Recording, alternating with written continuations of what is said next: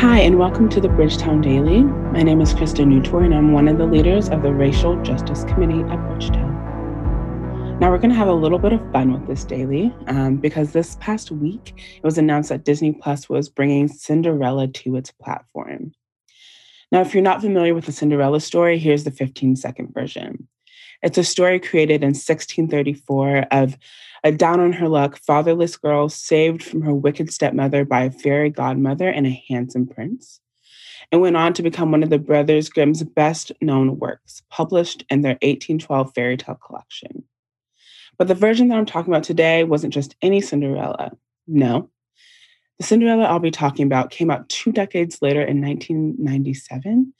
It was the Roger and Hammerstein version with singer Brandy as a princess and a wonderfully diverse cast. Yes, this was the first ever Black princess. I saw there was also a Black queen with locks in her hair. The prince was Filipino American, and blended families were centered on the screen. There seemed to be no borders and no questions about it being weird or out of place. It just was. Everything belonged there. For me, that moved it from being just a diverse cast to a more inclusive space. And as a child watching this, I soaked it all in. I finally saw myself in a princess for the first time ever. Ever. And I would not shut up about it. And I wasn't like loud about it, but I soaked it in quieter ways. I would braid my hair just like the Cinderella that I saw on screen. And I would look out the window waiting for my fairy godmother who ideally looked like Whitney Houston, like on the movie, to come tell me that everything and anything was possible. I can remember so vividly recreating the scenes 1,000 times in my own little corner of my room, prancing around, singing softly, and looking longingly out the window at God knows what. This was a moment of Black history for me. And if you saw the response on social media when the news of the film's re-release was announced a couple weeks ago or last week, you would probably see that it was a big deal for a whole lot of other people as well. In fact, when it was released in 1997, it reached a whopping 23 million households, which is an estimated 60 million viewers in just one night. I feel like that should tell you something, that this wonderfully diverse and inclusive setting attracted so many people. You might be wondering, okay, we get it. Why is this girl going on and on about a movie that came out 2 decades ago? Well, one, representation matters. It does. It really just does.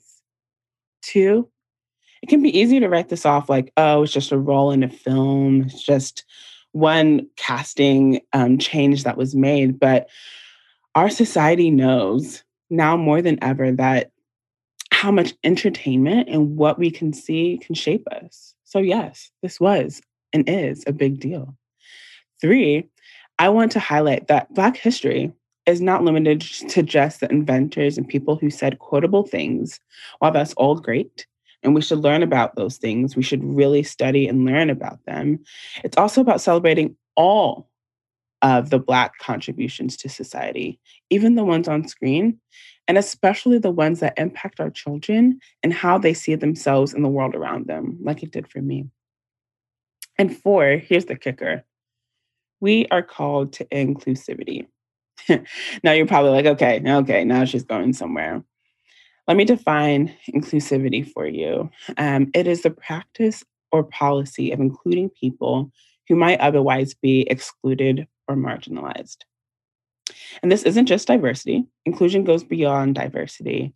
Terence Lester says that diversity invites people to the table, but then inclusion empowers their voice to be heard while they're at the table. So in the movie, for example, the diverse cast was one thing, but then the ability to share a story that was shaped by a diverse set of voices took it to a whole nother level. There was no tokenism here. Inclusiveness is actually a value of Bridgetown's Racial Justice Committee. And what that means for us is we respect each other, we value diversity, and we are committed to equity and equality. We are on this journey as brothers and sisters in Christ because of the love that we have for each other and for God.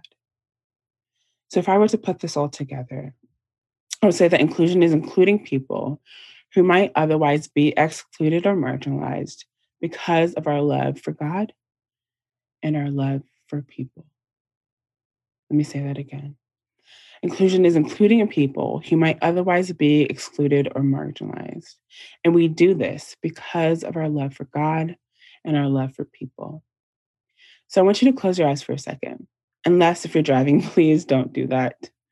Um, but I want you to imagine what on earth as it is in heaven looks like for you. And I want you to even take it a step further and imagine who that looks like.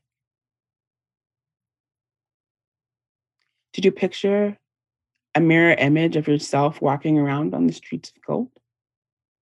Or was it a wonderfully diverse and fully inclusive situation full of beings who would otherwise be excluded or marginalized here on earth? Friends, what we see often influences and even limits what we do.